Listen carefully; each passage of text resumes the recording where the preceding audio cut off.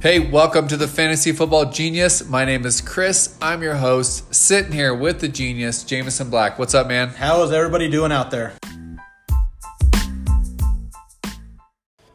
Well, here we go. Studs and duds. Woohoo! Hey, here we go. Wide receivers. Sitting here with the genius, Jameson Black. Wide receiver edition of Studs and Duds. My studs go to Michael Thomas. What a year. NFL record, 149 receptions, 1,700 plus receiving yards. I think he could have done a little better with wide receiver touchdowns. Stumbling over my words here. Only a handful of touchdowns. I think it was 9 touchdowns for Michael Thomas. So I think touchdowns should have been a little more for Michael Thomas, but absolutely phenomenal year for the stud wide receiver, can't guard Mike.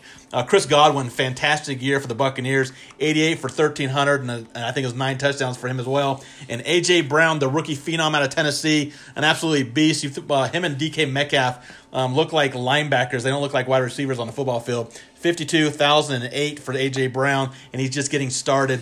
As for bust, Juju Smith-Schuster, an injury-prone season, also missing his star quarterback, Ben Roethlisberger. We saw Juju, even when he was on the field, kind of struggle at times, but I think a lot of that had to do with his quarterback play.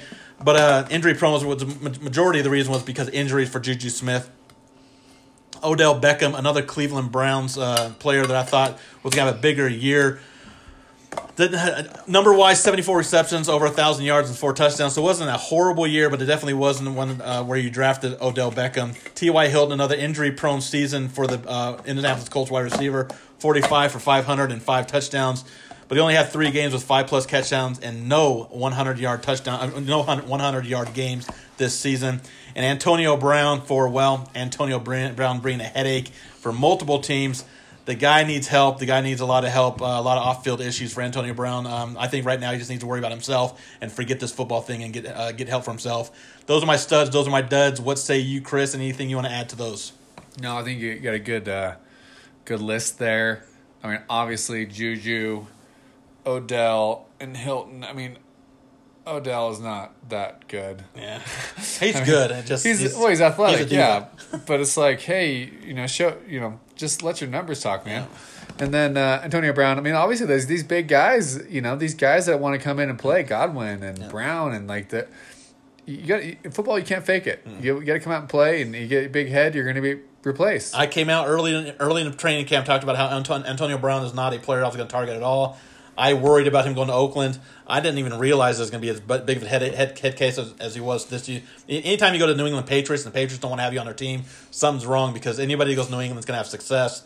Antonio Brown, I wish him all the best to get whatever's wrong with him right. But off the field, you need to get that fixed, man. You need to get better off the field. Forget this football thing with Antonio Brown. I just don't know if he's ever going to be able to come back to the NFL by the way he's handled the situation there.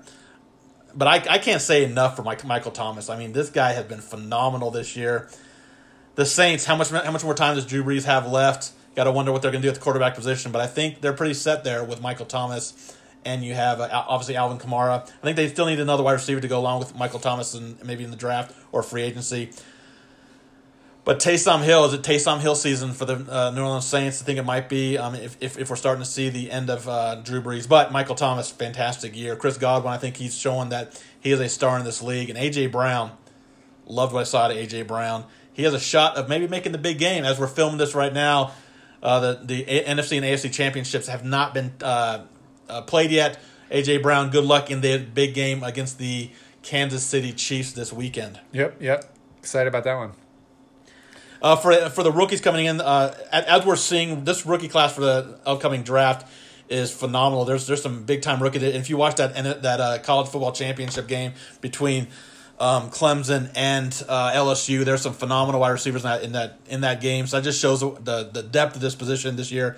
Henry Ruggs, Jerry Jeudy for Alabama, CeeDee Lamb for Oklahoma, T. Higgins for Clemson, and Lakeisha Chanel for Colorado. I'm butchering his name. I apologize if I'm butchering his name.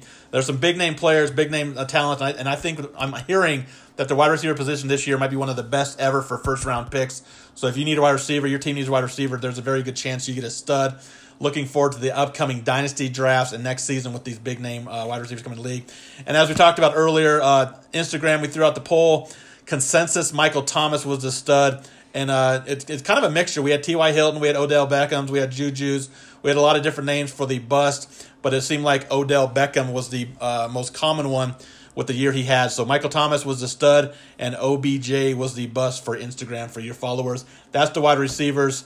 Let's move on to the tight ends a little later.